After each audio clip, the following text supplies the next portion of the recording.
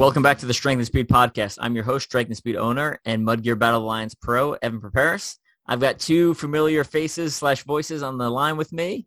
Let's bring one of them on, then we'll introduce our sponsors, then we'll bring the other on. So starting off, I have Doug Snyder, one of my Mud Gear Battle Alliance Pro teammates, former Conquer the Gauntlet Pro, and 8-time Conquer the Gauntlet Masters podium finisher.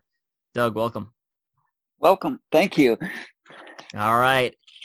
So this episode is brought to you by Race Ready Obstacles. Race Ready Obstacles makes a lot of the grips that you've been seeing on Battle of the Lines, the grips that you've been seeing on OCR World Championships, and the grips you've been seeing on Indian Mud Run this past weekend. So great products. I've got them hanging in my rig in my garage. Love them. Doug, what are some of your thoughts on Race Ready Obstacles? They're very innovative, super heavy duty, and I definitely enjoy using them at home.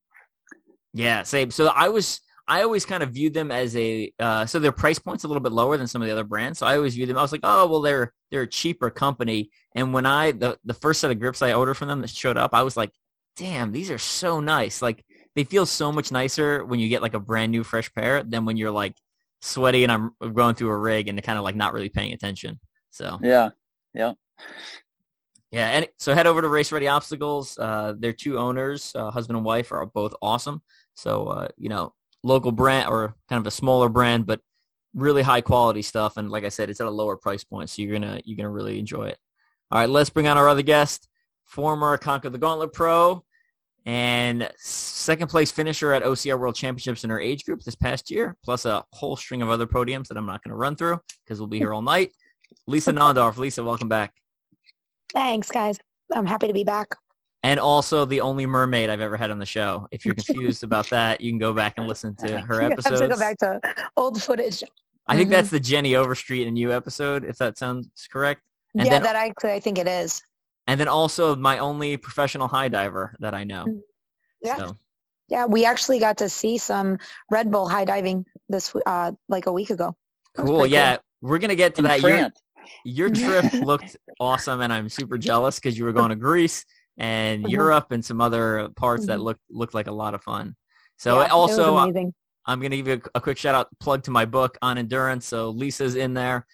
She's got a quote about, kind of, I think it's overcoming injury or fear. I can't remember what it is. I haven't read my own book in a couple of months. Yeah. So it could be either. So check out On Endurance. Again, that's not just for OCR endurance. It's for anyone looking to improve in endurance sports. So pass it around. It's my attempt at spreading the OCR world to the non-OCR world, kind of highlighting some of the athletes that are in there, but also taking lessons that are applicable across the entire endurance sports world. So check that out. So this episode, we're going to primarily be talking about the European OCR Championships that Doug and Lisa both went to. And we're also going to talk a little bit at the end about NNL Worlds, so National Ninja League Worlds Championships that both of them went to. And then also I want to talk a little bit about a local race I did. Just wanted to give them a quick shout out. So Junction City Athletic Center, Filthy Monkey Race. So we'll talk about that at the very, very end. That's the best name ever. It's a 5th annual. They've been going for a while. That's amazing. I just want the medal. A Filthy Monkey medal. Did they give? No, I don't think we got medals this year, but we did get age group awards. They did like these like octagonal kind of plaques. So that's so awesome. All right, let's jump into European OCR Championships. So Doug, let's start off with you. Like, explain what this is and if it's associated with the OCR World Championships that we know. Okay. It is not associated. It's a totally different organization. The organizer for this event was Federazione Italiana OCR, which is the Italian Federation of OCR, and they're very well organized there. I've learned as of a couple years ago, they had 48,000 members, and as of a couple years ago, they had over 30 professional quality OCRs a year in Italy. And it's also partnered with the European Obstacle Sports Federation, which is, I guess that's a sub part of the World OCR organization, which represents like 80 countries. That's the one run by Ian Adamson, correct? It is, I believe. Yeah. Yeah. If Lisa says so, then yes. Okay. But I want to say the European OCR World Championships was around before World OCR. Is that correct? I believe so. The branding is very much the same. So looking at logoing and things like that, it's very similar to World OCR, but there is no there's no commentation of the two being related at all. Mm. Mm-hmm. Right. And this was a race a couple years ago where like they had a atrocious completion rate. Correct, the one where like John Albin I think showed up and I think lost his band. Yeah. They don't seem to worry too much about what the completion rate is. Not at all. But I think that's something that drew us to it, was that it was kind of branded as one of the hardest races in the world, and it brought together a lot of really hard elements from other European and other parts of the world race companies. So where it was similar to OCR Worlds in North American would be they brought multiple race series from Europe all together and put all their obstacles in. That's cool. So it has that same inclusiveness mentality of this obstacle is coming from this race series, this obstacle is coming from this race series, that kind of thing. Mm-hmm. Right. I'm not sure that the championship race itself actually had any obstacles that were just what they put in. Everything had a brand from something else on it. Mm-hmm. Cool.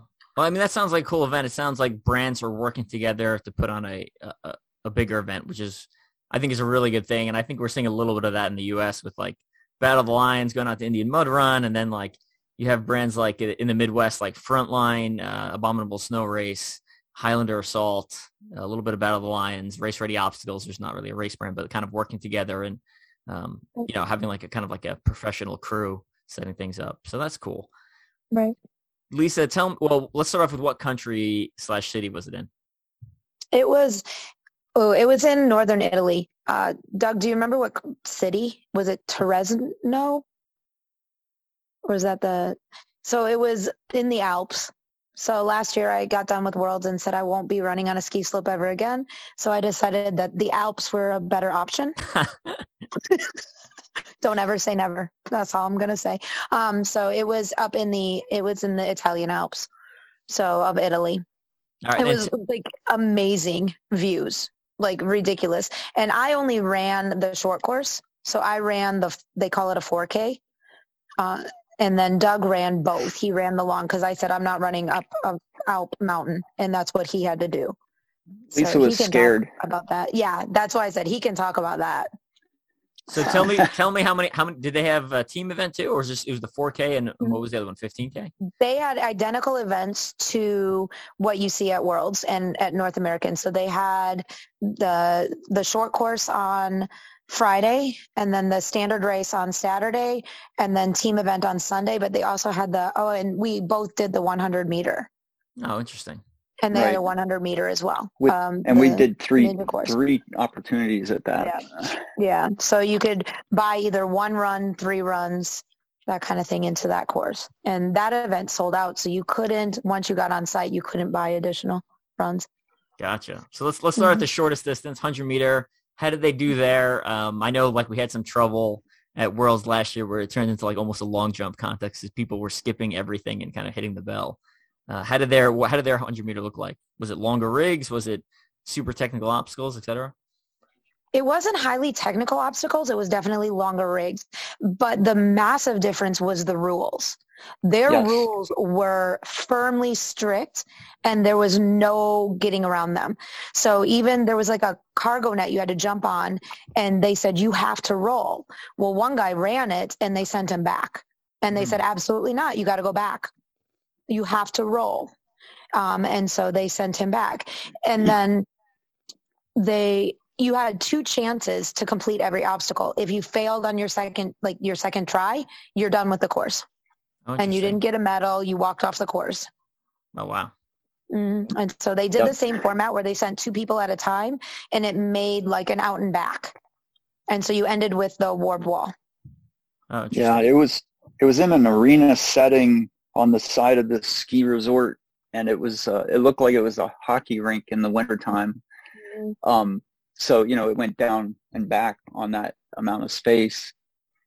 But it also had a nice grandstand shaded seating area along the whole long side of it, which was really cool because a lot of people were really into watching that all day long and just making a big scene about it. All day long it was packed. Yep. Give me a couple of the obstacles that were in the 100-meter. Monkey bars, rings. There was a pole traverse, cargo net roll, the warp wall. Doug, what else was the low rig? Two low walls, like a 4 or 5 foot wall and a 6 foot wall, and then a low rig, which was really low. It was very low. It was a horizontal pipe hanging on chains, and then transferred to a low ring, and then back onto another pipe. So it was just an awkward transition. Touch the ground at all, it was a fail. Interesting. Mm-hmm. Mm-hmm. Did you have to touch the first ring on the holds, or? Mm-hmm. Okay. Yeah, you couldn't move your feet. There was a mat underneath it, and you couldn't touch your feet to the mat until you engaged the obstacle. Like, you weren't allowed to touch the mat at all until you rang the bell. Right. But Evan, are you asking on other obstacles if you had to hit the first element of the obstacle? Yeah. No, you were allowed to jump out and like skip to the second or third bar on the monkey bars or the rings. But there's no way you could just jump the entire obstacle. Yeah. No. It was, those rigs were all at least double the length. So that make them over 20 feet long. And also it was clearly stated in the rules somewhere that you had to engage the obstacle and could not just try to jump through it. Gotcha. It made me think that they had observed balance too. What was that? Oh, that was, yeah. You can explain it better than me. Beam. Sure. It was like a 4x4 on its edge. So it was like the pointy angled side of it was up. So to balance on it, you're just on that little knife edge of it, kind of. Oh, interesting. And then the second half of the balance beam was just the flat side of it. And that tripped quite a few people up. So if you overshot things, you had to redo it. So the balance knocked a lot of people out because you only got 2 shots. Yeah. Mm-hmm. That's cool. It sounds like you were starting to say they observed what happened at OCRWC and kind of adjusted. Yes, that's what I was going to say. Yeah. And I would be shocked if we have the same issues next year. I think you can fix it a whole bunch of different ways. You can add rules. You have to put weight on the first ring of the obstacle. You can even just move the bells up higher and you physically can't touch them, right? You can make the rigs longer. There's a whole bunch of different ways that we can work that and kind of prevent from what happened last year. But I'll bet they'll state it in the rules though. Yeah. Well, and like I said, they had no problem calling people back. They didn't care who you were. They didn't care if you were one of the fastest people there. They would call everyone back. And then they have a very firm rule. Everyone races with a shirt. So a guy was down there trying to not have a shirt on, and the entire audience yelled, he has to have a shirt on. So they sent him back to the stands to get a shirt before they let him race.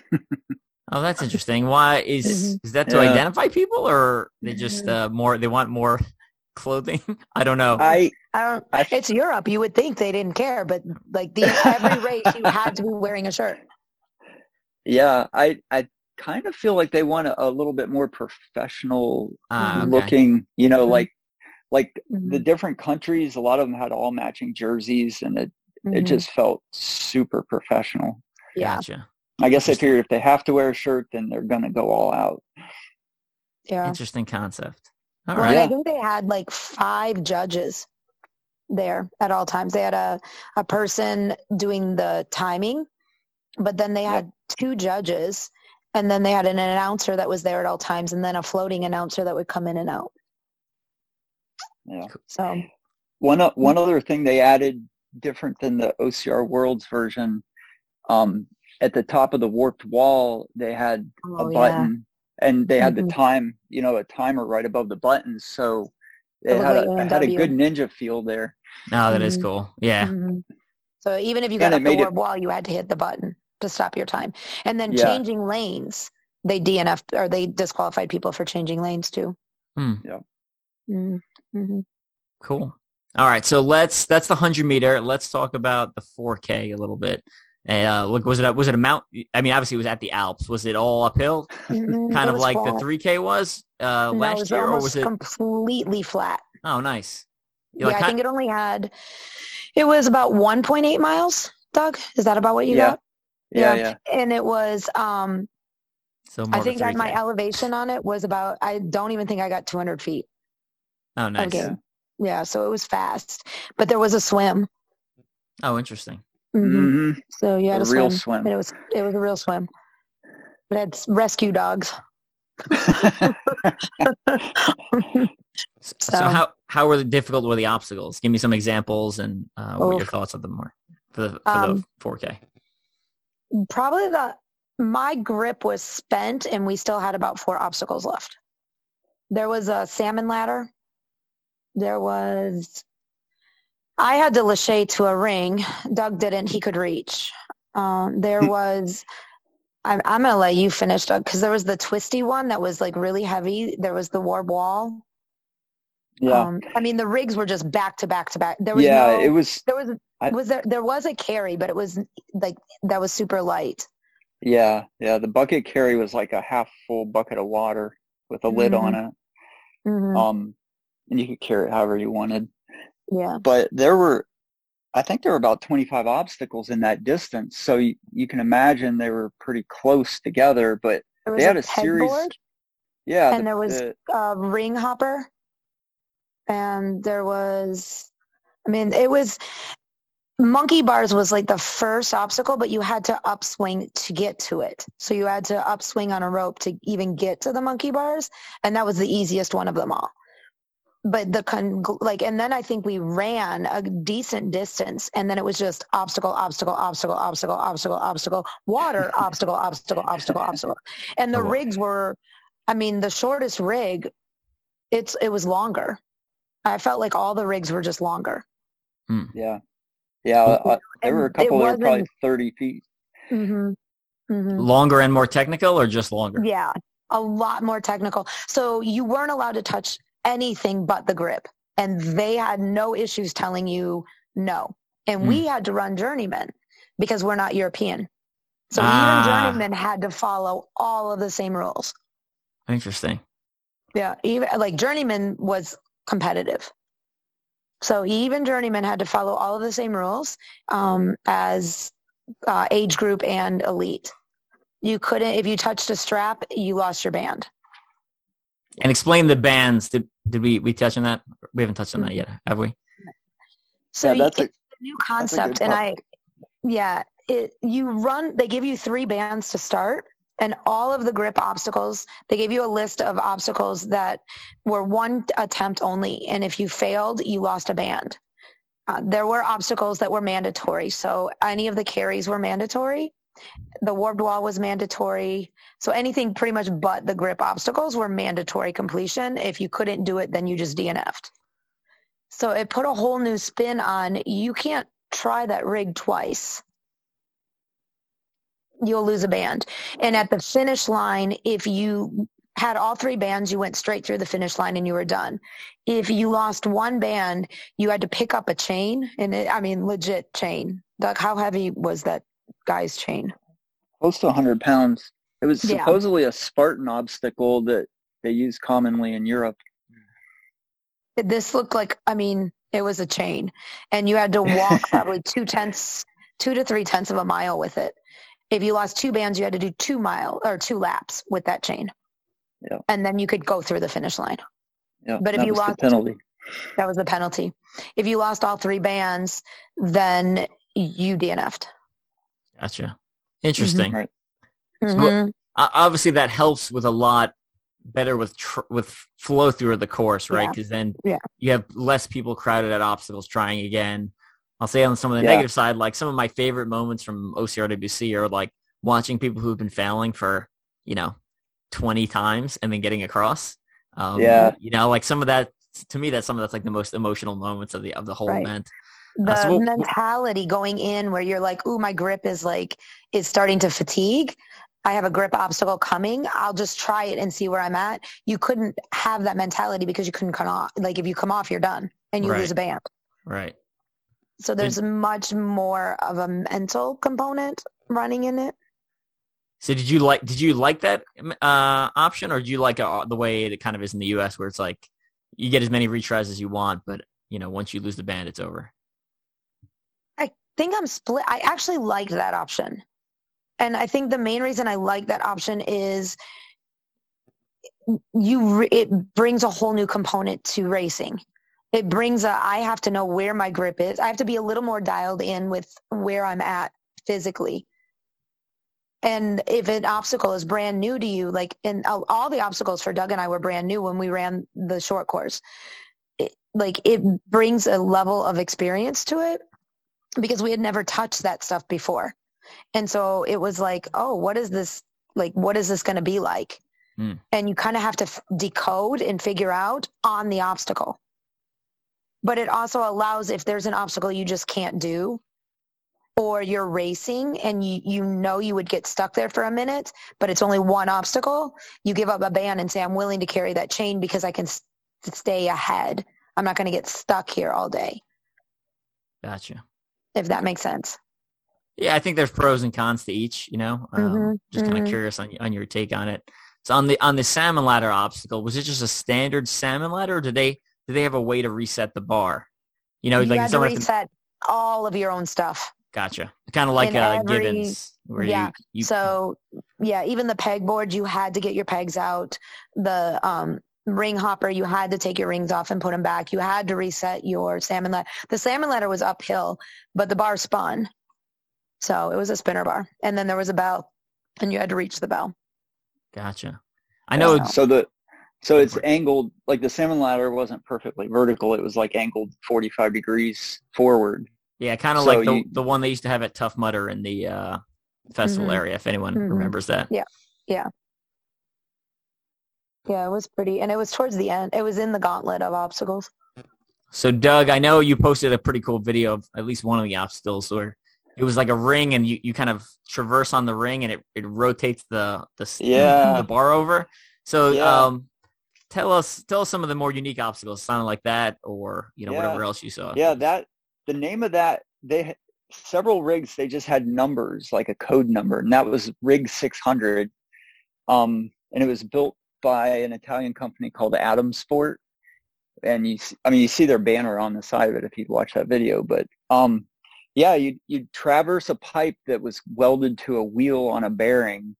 And as you got to the wheel, you had to grab the rim of the wheel and just work your way across it. And as you did, it rotated the pipe up and over you and set it down to form the rest of the lane that you needed to traverse across to continue. And then there was a rope to make a transition onto a second one of those. And then you came off and hit the bell. The hard part was turning the wheel. It was heavy.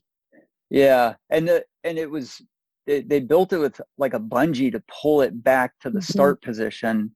So, even though you're using your body weight to pull that bar over and down, it had a lot of resistance to try and pull back against you. So like every time you swung and kind of went weightless to move your hand forward, it was like trying to move back. So that was a extremely ingenious obstacle. Mm-hmm. If anyone wants to see a video of it, June 23rd on the Mud Gear Battle Alliance page, you can scroll back and you'll see Doug messing around on it. Yeah, I have a lot of obstacles that I videoed because I caught Doug on the long race at the end that I just haven't posted yet. So I haven't posted about the race yet. So I have a bunch of their obstacles. Yeah. That I videoed. Yeah. Yeah, there were a ton of rigs. In the 15K, I counted, let me see if I wrote it down. 15 rigs, I believe. Yeah. For real. Yeah. So how long did the 15K take you? And then compare that to how long it takes you typically at like OCRWC. It took me right at 3 hours. Yeah. But that also included the 3,000 feet of elevation. Yeah.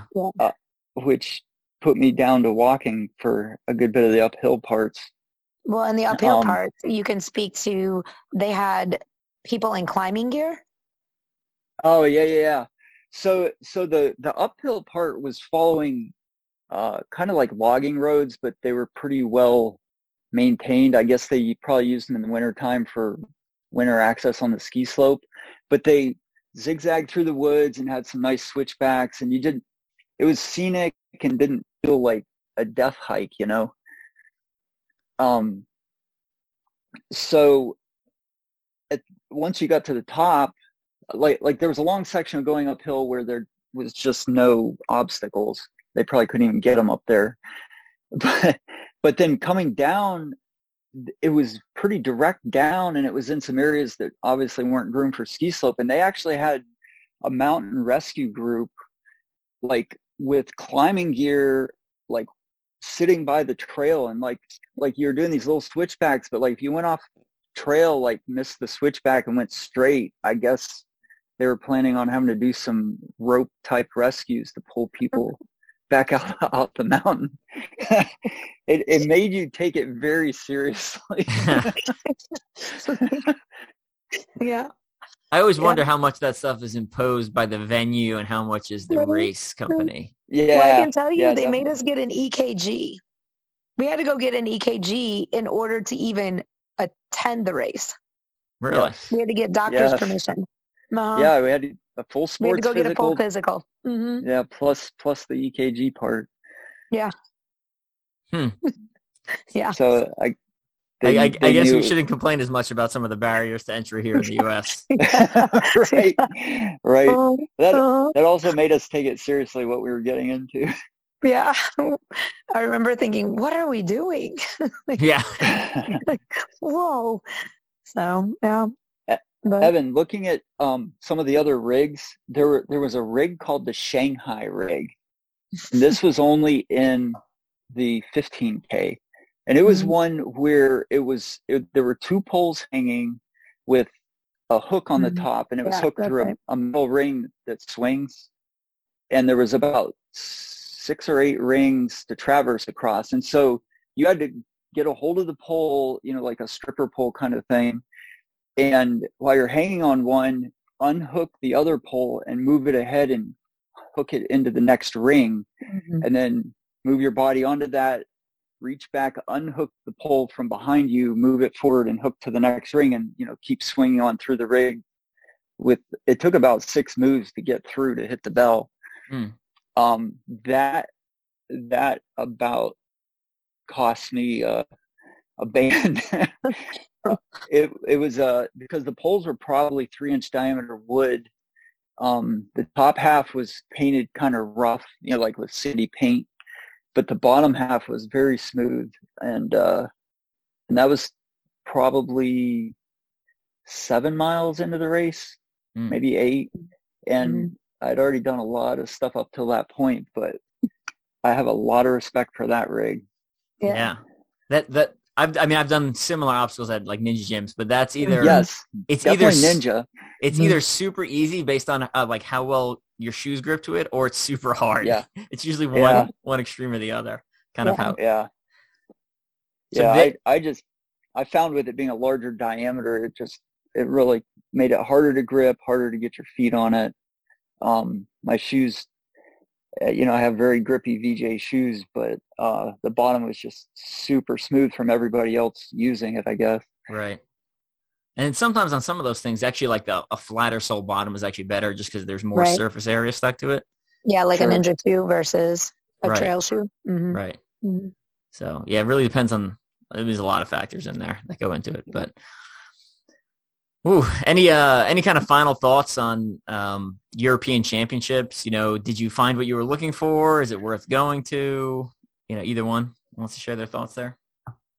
For me, it definitely, it was nice to know what you don't know, you know, because I said it's great to have a podium on a world level, but when you go to Europe, it's what don't I know? And I think we learned really fast that there is a big difference between the obstacles that you see in the US and the obstacles that they're given in Europe. I would do the race again. hands down. It was very well run. It was very professional, and it felt like the same OCR community. Everyone was very welcoming, and we got to talk to so many people from different countries. It was really unique. It was definitely different. I mean, it was very hard. I think that relating it to what everyone probably went through at Indian Mud Run this weekend is very similar. You know, because I kept saying, I don't know how many, even journeymen felt highly competitive. There was nobody running, drinking, it was just very professional of a course. I'm gonna real quick. There's a great Daniel Leonard story from OCR World Championships last year where he's doing the 3K and he runs by. If you don't know, Daniel Leonard was my pacer at OCR Everest. Pacer some other ones. So he's running He's doing the 3K like mid race, right? Fast, furious. You can't stop. And as he's jogging by, he sees Lindsay Webster kind of watching on the sideline, and he's like, "Hey, you're Lindsay Webster, right?" And she's like, "Yeah." And he's like, "Cool." So he starts talking to her. And then like someone else comes over and starts talking to her. And then she realizes that he's on the wrong side of like the course side of the tape. And she's like, are you running? And he's like, yeah, it's fine. We'll talk a little bit longer and then I'll finish my race. And she was just like completely baffled. And he traveled all that way and he's stopping mid race to say hi to her. Kind of funny. Yeah, I think there were at European, I think there were 4 Americans total. So Doug and I were 2, and we brought a friend. So we were 3. Nice. And then there was actually a guy that came from the U.S. just because he wanted to see the obstacles. So I think he's a traditional, like, open wave runner. I think he does a lot of Spartans. Mm-hmm. I think he does more mountain courses, things like that. So we were definitely the minority. The race technically wasn't open to us, but Lisa had contacted them a while back and asked, what would we be allowed to do if we could jump through all the hoops. That makes sense. That makes sense too, the run in the open. I mean, you wouldn't want, if we had an American champions, you want a bunch of Europeans coming over and like winning. That's exactly what they said. We can't. It doesn't make any sense. The podium. Yeah, it doesn't make any sense. So of course we were nervous to run in the journeyman wave, but I mean, there were some very good journeymen. Yeah, like very, very just good. to look at them, you would not know the difference. Know they were journeymen.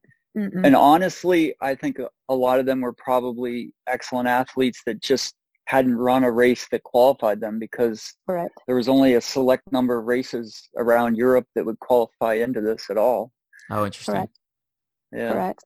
Yeah. So they definitely, you would have thought it was another age group running through.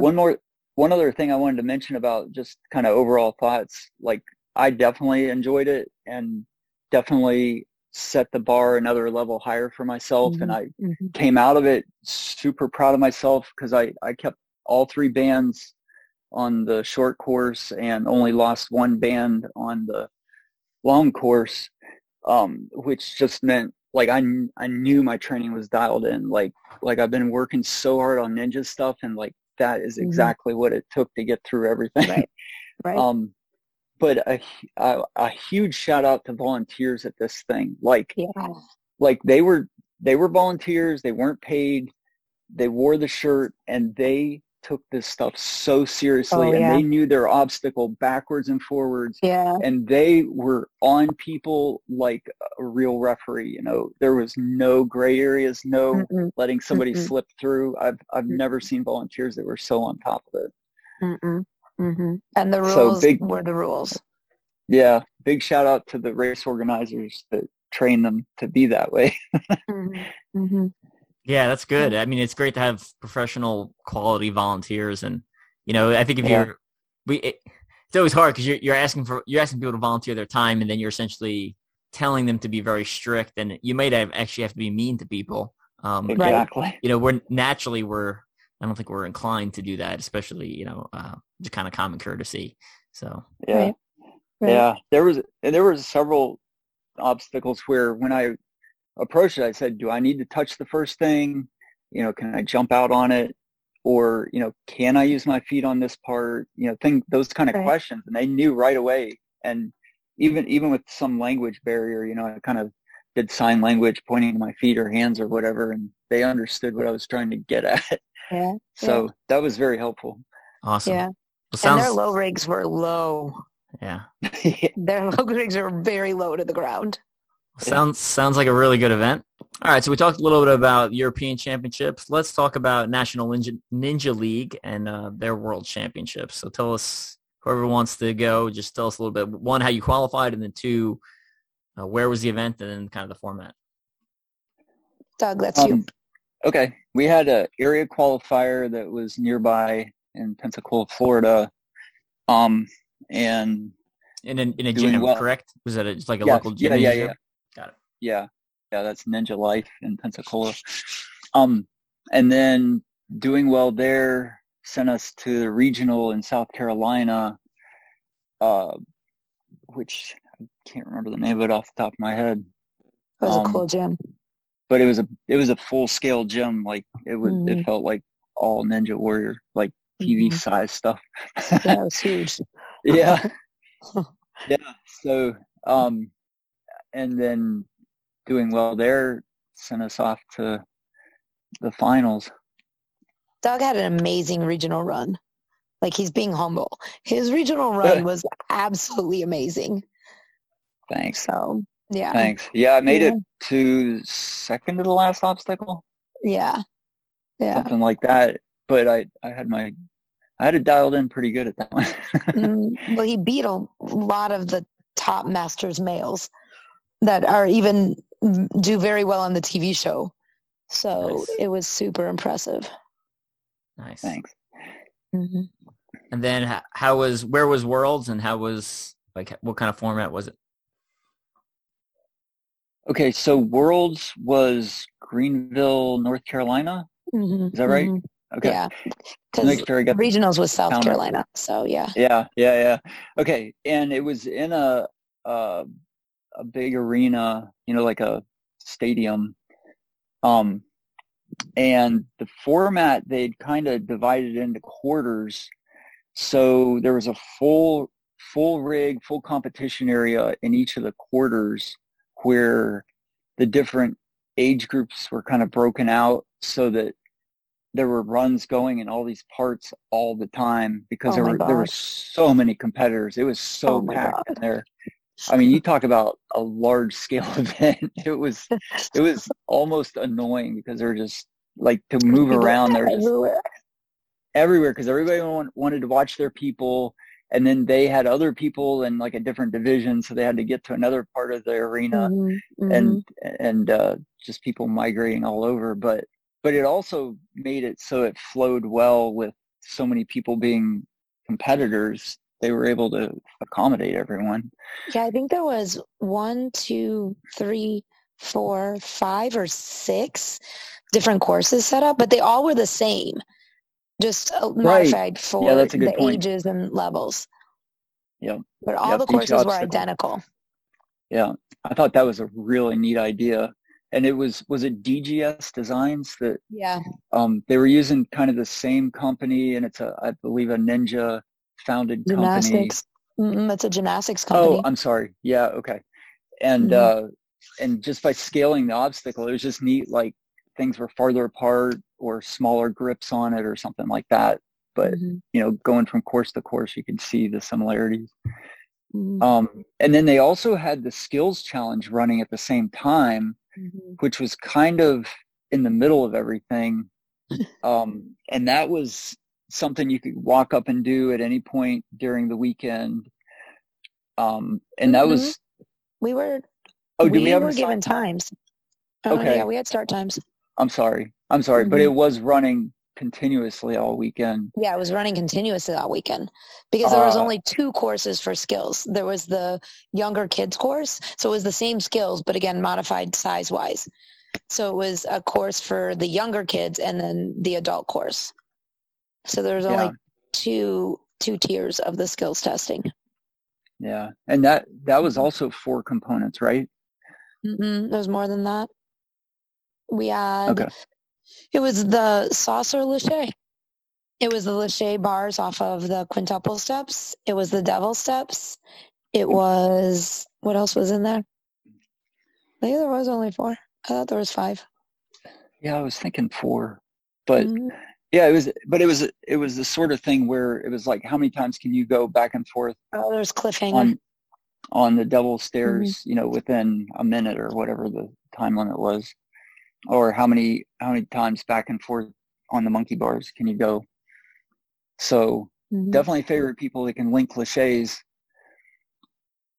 That's a very special skill. Yeah, it was. Well, and you did all of your skills testing like back to back. So you would go in and they gave us a time of stage 1 runs, and then you had your skill testing time. And so you would have to go in for stage 1, and then you would have to either go back or you would have skills before. Some people had skills. They tried to break it up with where you run in stage 1 so that you weren't going back to back, because skills it's 5 as many times as you can, or 4 as many things as you can. So going on cliffhanger as many times down as back as you can, but then you'd have about a 30-second rest till you went to devil steps. How many times in a minute can you go up and down devil steps? As many times as you can. And then you had like 30 seconds to rest before laches. How many laches can you do in a minute? So your grip afterwards was pretty well toast.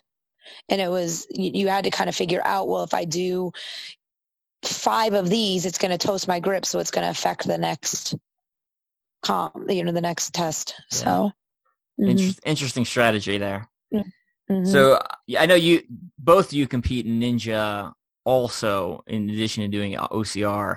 Any tips or recommendations for people that are maybe have done primarily OCR that might be looking to get into a little more of some of the Ninja scene, or or maybe even some here's why it's a good idea, or maybe not a good idea, etc. Challenges.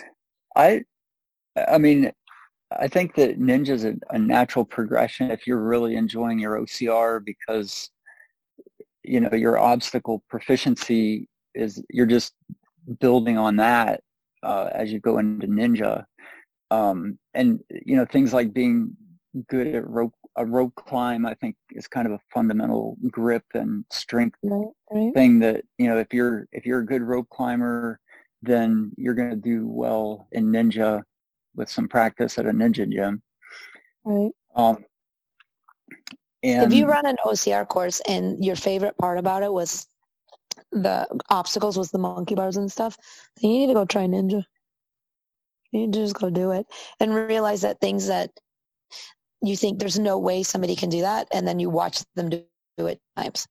like, there's no way they're going to make that, and then it's like, oh, never mind, they're going to make that, and they're going to link it, and they're so it's just, even to go watch a Ninja course, just to be on site at NNL Worlds was just amazing. It was just amazing to see what athletes are capable of doing. Yeah, and they did a really nice 8-year-olds. Oh, definitely. Yeah. I mean, kids like that were definitely doing better at some stuff than I would. Gotcha. Yeah, and it makes sense. I've always said, if you want to be the best OCR racer you can be, you should train obstacles with ninjas, and then train running with pure runners. And then, exactly. Once or twice a week, you kind of either put it out all together with another training group, or you are on your own, just to it'll just pull you to a higher level, because you're trying to compete with people who are essentially better than you. Just like just like an MMA person has a grappling coach and a striking coach, etc. Right? So. Well, and I think that because of Ninja, you have to learn how to obstacle decode, and I think that has benefited us greatly going to European Championships. Right. Is understanding the biomechanics behind it, because you really have to understand that in Ninja. Yeah.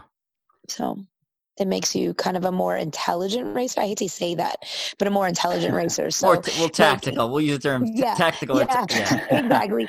Like you don't have to. Maybe I can make that rig in less moves. I'm not going to use every single grip. So things like that.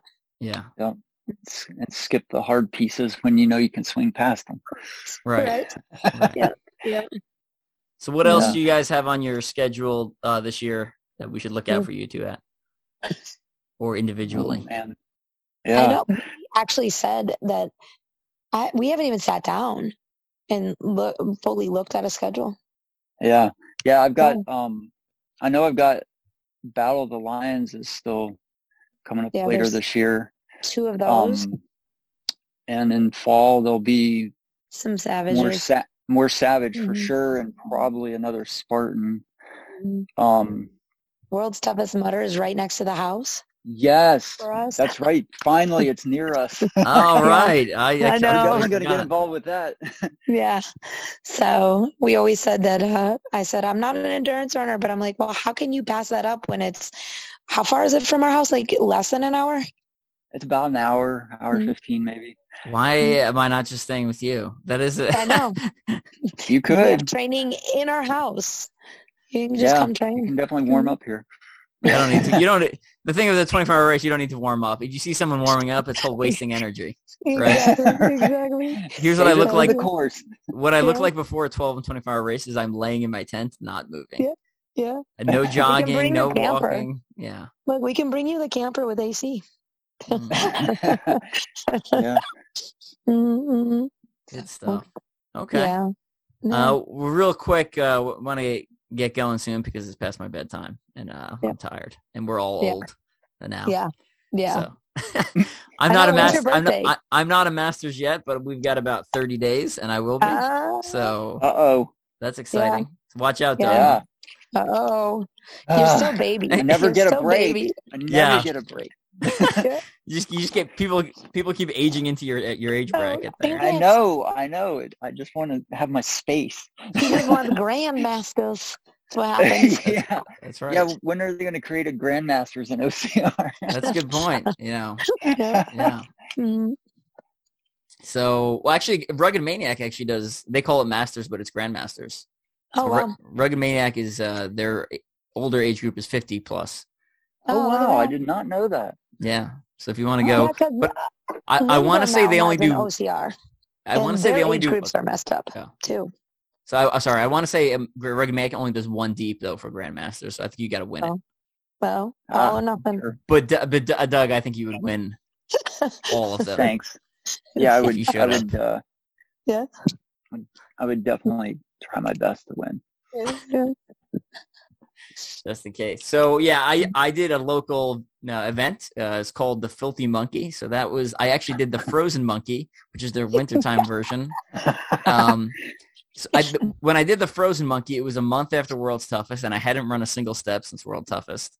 And I showed up to the Frozen Monkey back in December, and there was like an entire high school sports team there. Yes. And it was literally like 100 meters out and back through a field, and then like 100 meters of all obstacles, right? Yes. And these young kids were all fast twitch muscle, and I was running so hard trying to beat them. And about halfway through the obstacle gauntlet, I finally gapped the one that was still with me, and I put like probably 30 seconds on him in 40 feet or something ridiculous, right? Because he basically blew up at that point. But anyway, so I signed up for the Filthy Monkey, and my teammate Thomas Plush decided he was going to come down. It was the week after 12-hour toughest and a week before OCR Everest, so sandwiched between 2 major endurance efforts. And this one had a little bit longer of a run, maybe I don't know, maybe half mile. So it spaced it out a little bit further. And then you went into the obstacle gauntlet, and the obstacle gauntlet is like in this fenced-in area. You know, standard obstacles. It's got monkey bars. It's got a rope climb. It's got a couple walls. It's got low crawl. It's got a A-frame cargo net. It's got a traverse wall. It's got tires you run through, tires you go underneath.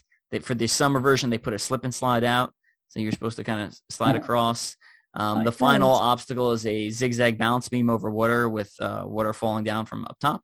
So it kind of adds some distraction. So it was a fun local event. Yeah, it was a fun local event. Yeah, that's awesome. You know, it was super. Entry was super cheap. So and obviously it's super close to me. Like I drive essentially that distance to work every day. So that was a nice touch. But yeah, so Thomas Plush shows up. I'm like, thanks, dude. So the two of us take off. I'm trailing behind him, and I'm like, I'll just stay close to him, and hopefully he'll mess up, and then I can pass him.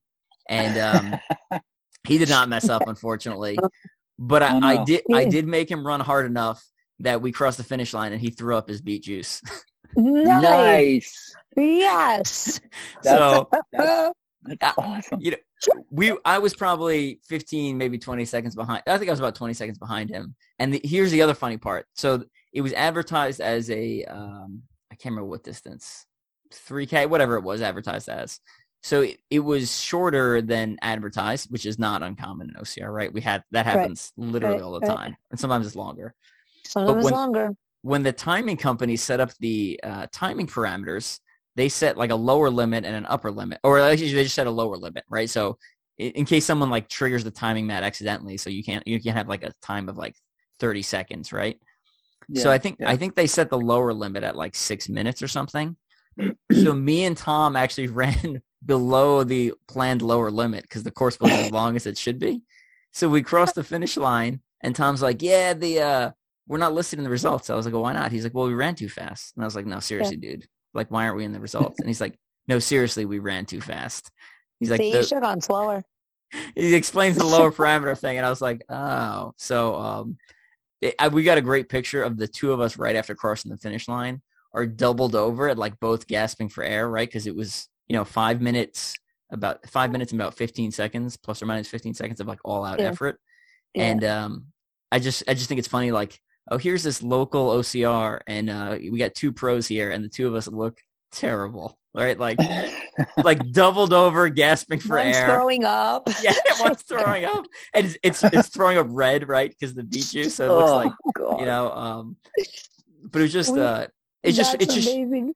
Rachel Ann, who works for OCR World Championships, when people always complain that the race is too easy, she always goes, "Did you win?" And they're like, "No." And she's like, "Well, you should have ran harder then. It wouldn't have been so easy." That's correct. To me, that was like the perfect example of that, where nothing was technically difficult, but the two of us were just running as hard as we possibly could. Right. That's awesome. Well, we've done a couple terrain races, and because you bring your friends, like they actually, we've had to run. I was like they actually got hard because you actually run really fast to try to keep up, because the competitiveness, even though it's a non-competitive race, it's highly competitive because we're racing each other. Yeah.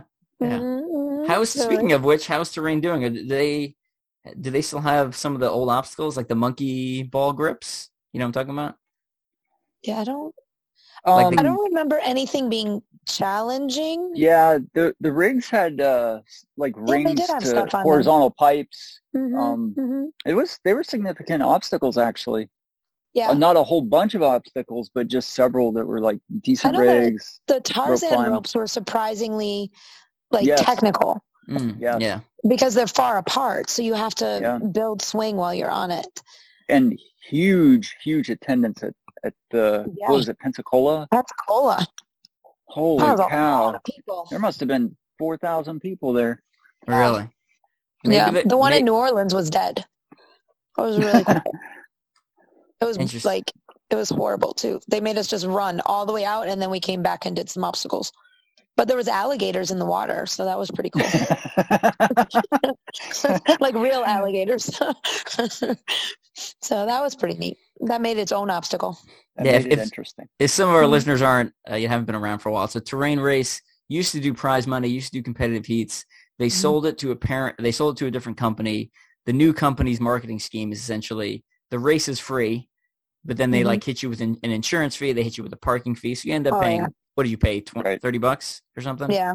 But the Pensacola race we actually had to pay for. It's only free now up until a certain point, and then it's not free. But I remember the race that we paid for almost equaled the same amount as the free race. Yeah. So they hit you with all these like hidden fees, but they get people in the door, and then hopefully they buy some merchandise and some other stuff. So, and I'm sure it boosts their numbers considerably. So, I wonder what that good for OCR, because it's people that never run OCR, but they're like, oh, it's free, let's go. Oh, that's true. Yeah, I mean, theoretically, that could replace the Warrior Dash, and some of those other brands that have gone under, those kind of beginner brands. So, yeah, interesting. Yeah. You don't hear much about terrain race. I think most of the people I And the crowds we run in are not. I no longer go to them. So No, they were so much. It was so much fun though. But like I said, we brought our own competition. Yeah. So it happened to be free weekends, and honestly, it's one of the only OCRs that's in our region. Mm-hmm. So it's like, besides if you have a free weekend, you might as well go. Yeah, might as well just drive an hour and have a fun race and bring a friend and actually race. Yeah. So for those of you who are looking to get some of your friends into OCR, that might be a good option, mm-hmm. and then you can use that as the free sample there, and then they get hooked. Yeah, and then exactly. All of a sudden you're fun. You're flying to Europe. Really are fun. The obstacles are the obstacles are hard enough to be fun, if that makes sense. Yes, mm-hmm. It makes sense to me. So, yeah. All right. Well, we're gonna start wrapping things up. I normally do tell us one thing people would be surprised to know about you, but I think I've used. Do you have a good one that we haven't used yet? I mean, I'm out. I mean, yours are probably, pretty excellent. Yeah. Well, Doug, you go since you're on. Yeah. Yeah. I mean, I'm a man of mystery and have a lot of things that people don't know about me. So it's actually true. You have to be careful here, and there's some stuff I'm probably not going to share. Yeah. No. Stuff I don't even know, and I don't want to. Keep it PG here. Let's keep it PG. Yeah. Yeah. No, I'll keep it very G-rated, but just kind of outside of my OCR world, I've been very involved in church, and I've been a church musician for a number of years playing guitar. And a lot of people don't know that. Like they think that I'm just all about athletics and that's all I do. But I do have my fine arts side. His mom was a music teacher, a piano teacher. I mean, I learned you have music. I've learned you have musical skill, and you're involved in church. So that's a double interesting one. So yeah. I have another one about Doug. Oh, God. Go for it, share it. That Doug became a grandpa this year. Oh, Grandpa Doug, amazing! My new favorite fun fact. Dang it! You really upstaged me on that one. Not many people know about that. He keeps that hidden too. Old Grandpa Doug. Or baby Sophia. Still winning races. Amazing. Uh-huh. Yeah, and I mean she's 5 months old now, and my son already knows that she's going to start rock climbing within the next maybe 6 or 9 months. Yeah. So gonna start getting into toddler climbing. Nice. Poor kid, she doesn't really have a choice. Yeah. So my son actually got me into rock climbing when he was about 14 or 15 years old, and he's 22 now. So I haven't been climbing all my life, and I said, well, we're gonna keep it in the family. Yeah. So one, I'm glad. Well, I'm not glad. I'm upset I didn't know that before we ordered Mudgear Battle Line Pro Team jerseys. If you haven't seen them, you can check them out. They're on all of our athletes. And then also there's a gold version that's up for sale publicly now. So if anyone wants a Mudgear or a Battle of Lines Mudgear shirt, it's on Legendborn.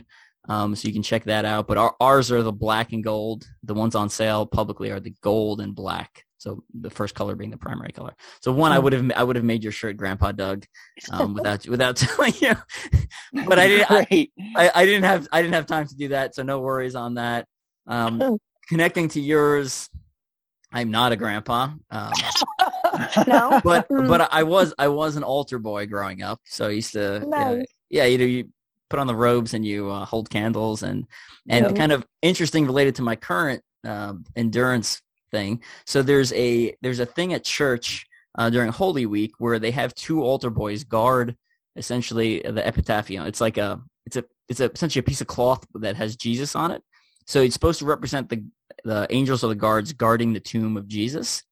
So they have two altar boys stand there, and the service is very long. So they normally change people out about every 15 minutes. So me and one of the guys who was my pacers from the first OCR America, Sty, who he was my best man at my wedding. I'm the best man at his wedding coming up. So we showed up to church that day, and we're like, we're going to go out there. Don't change us out. And they're like, Are you sure? Like, it's a really long time, and like people pass out a lot when they do this, and we're like, oh wow. no, no, we're good. So that was like, it was like an endurance standing contest where essentially the two of us just stood there. I think it was for like an hour and a half. Without moving the rule is you're not allowed to move your feet, so you can't adjust, you can't fidget, but you're standing there holding like a 5-foot candle, so that's resting on the floor. But yeah, that was my first kind of like, I have a bad idea, let's do this and make it slightly painful challenge. Your first endurance event. Yeah, so that goes back to we had to be endurance. I'm guessing early high school. 9th or 10th grade, I'm guessing. So, but yeah, kind of interesting story there. Speaking of endurance, if you haven't seen the OCR Everest documentary shot by Bobby Ross, it is now up on YouTube. Go subscribe to Strength and Speed YouTube. We are going to make kind of a push in the next year or two to kind of really produce some nice YouTube content. So we need subscribers to make that important and to show people that they're actually watching and they care, so I can continue to produce content. If not, then I will essentially give up after a couple of years of effort on YouTube. So go and head over and subscribe to Strength and Speed. We've also launched a Patreon channel. Again, the idea is I can't just take Bobby away from his actual job and have him film awesome stuff. So at some point, we need to fund some of our stupid adventures. So I'm gonna drop a Patreon link down below, but there's some options to help kind of fund that. So the Patreon will have benefits that one, reflect on the podcast, and two, reflect on some free stuff that I will physically send you, so you'll actually get something in return. But then the funding of the Patreon essentially will all go to the film production of stuff we're working on. We've also got the Ultra OCR Man documentary coming up, but first got to go to film festivals first before we can share that publicly. That one's 24 minutes. The OCR Everest one is 10 minutes. It's awesome. Bobby did a great job, even though I tortured him all night, making him pace me. I felt so bad. I tortured that pacing crew. That was a bad one. So go check out the OCR Everest documentary on YouTube, please. And then it's also up on Facebook.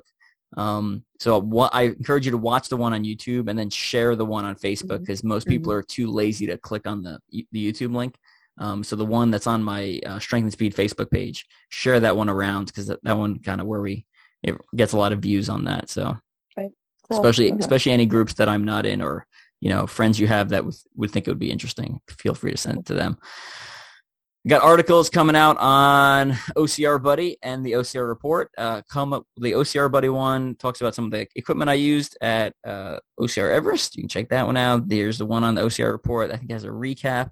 And then also check the Strength and Speed website. We're doing a virtual OCR Everest like mini competition. So it's 1/10 the height of Everest, so 2,900 feet. 2,903 feet plus, I think, 28 obstacles, kind of done at your own pace. So essentially you need to donate $50 to the fundraiser. You get entered in, and then between now and July 22nd, whoever does the fastest time will get some prizes. So I have prizes that we're not giving away that I need to get rid of. So $100. So first and second place, male and female, will get a $100 Aurora gift card to buy whatever you want. You get a $5 Mud Gear gift card. You get some Squirrels nut butter samples. You get a OCR Everest belt buckle. You get a gold or silver, depending on what place you come in, OCR Everest belt buckle. And then if you go and you compete, but you don't actually win that first or second prize, again, you'll get a $5 Mud Gear gift card. You get Squirrels nut butter, and you'll get a belt buckle, as long as you're one of the first, I think, 30 people to send in your results. So I need to get rid of this stuff. So please sign up. And again, the $50 donation all goes to charity. Like, I don't take a cut of that. And I also need to get rid of these. I need to get rid of these belt buckles. If you've donated $50 before, you don't need to donate $50 again. You're already entered. You just need to send in your results. So you just need to go climb.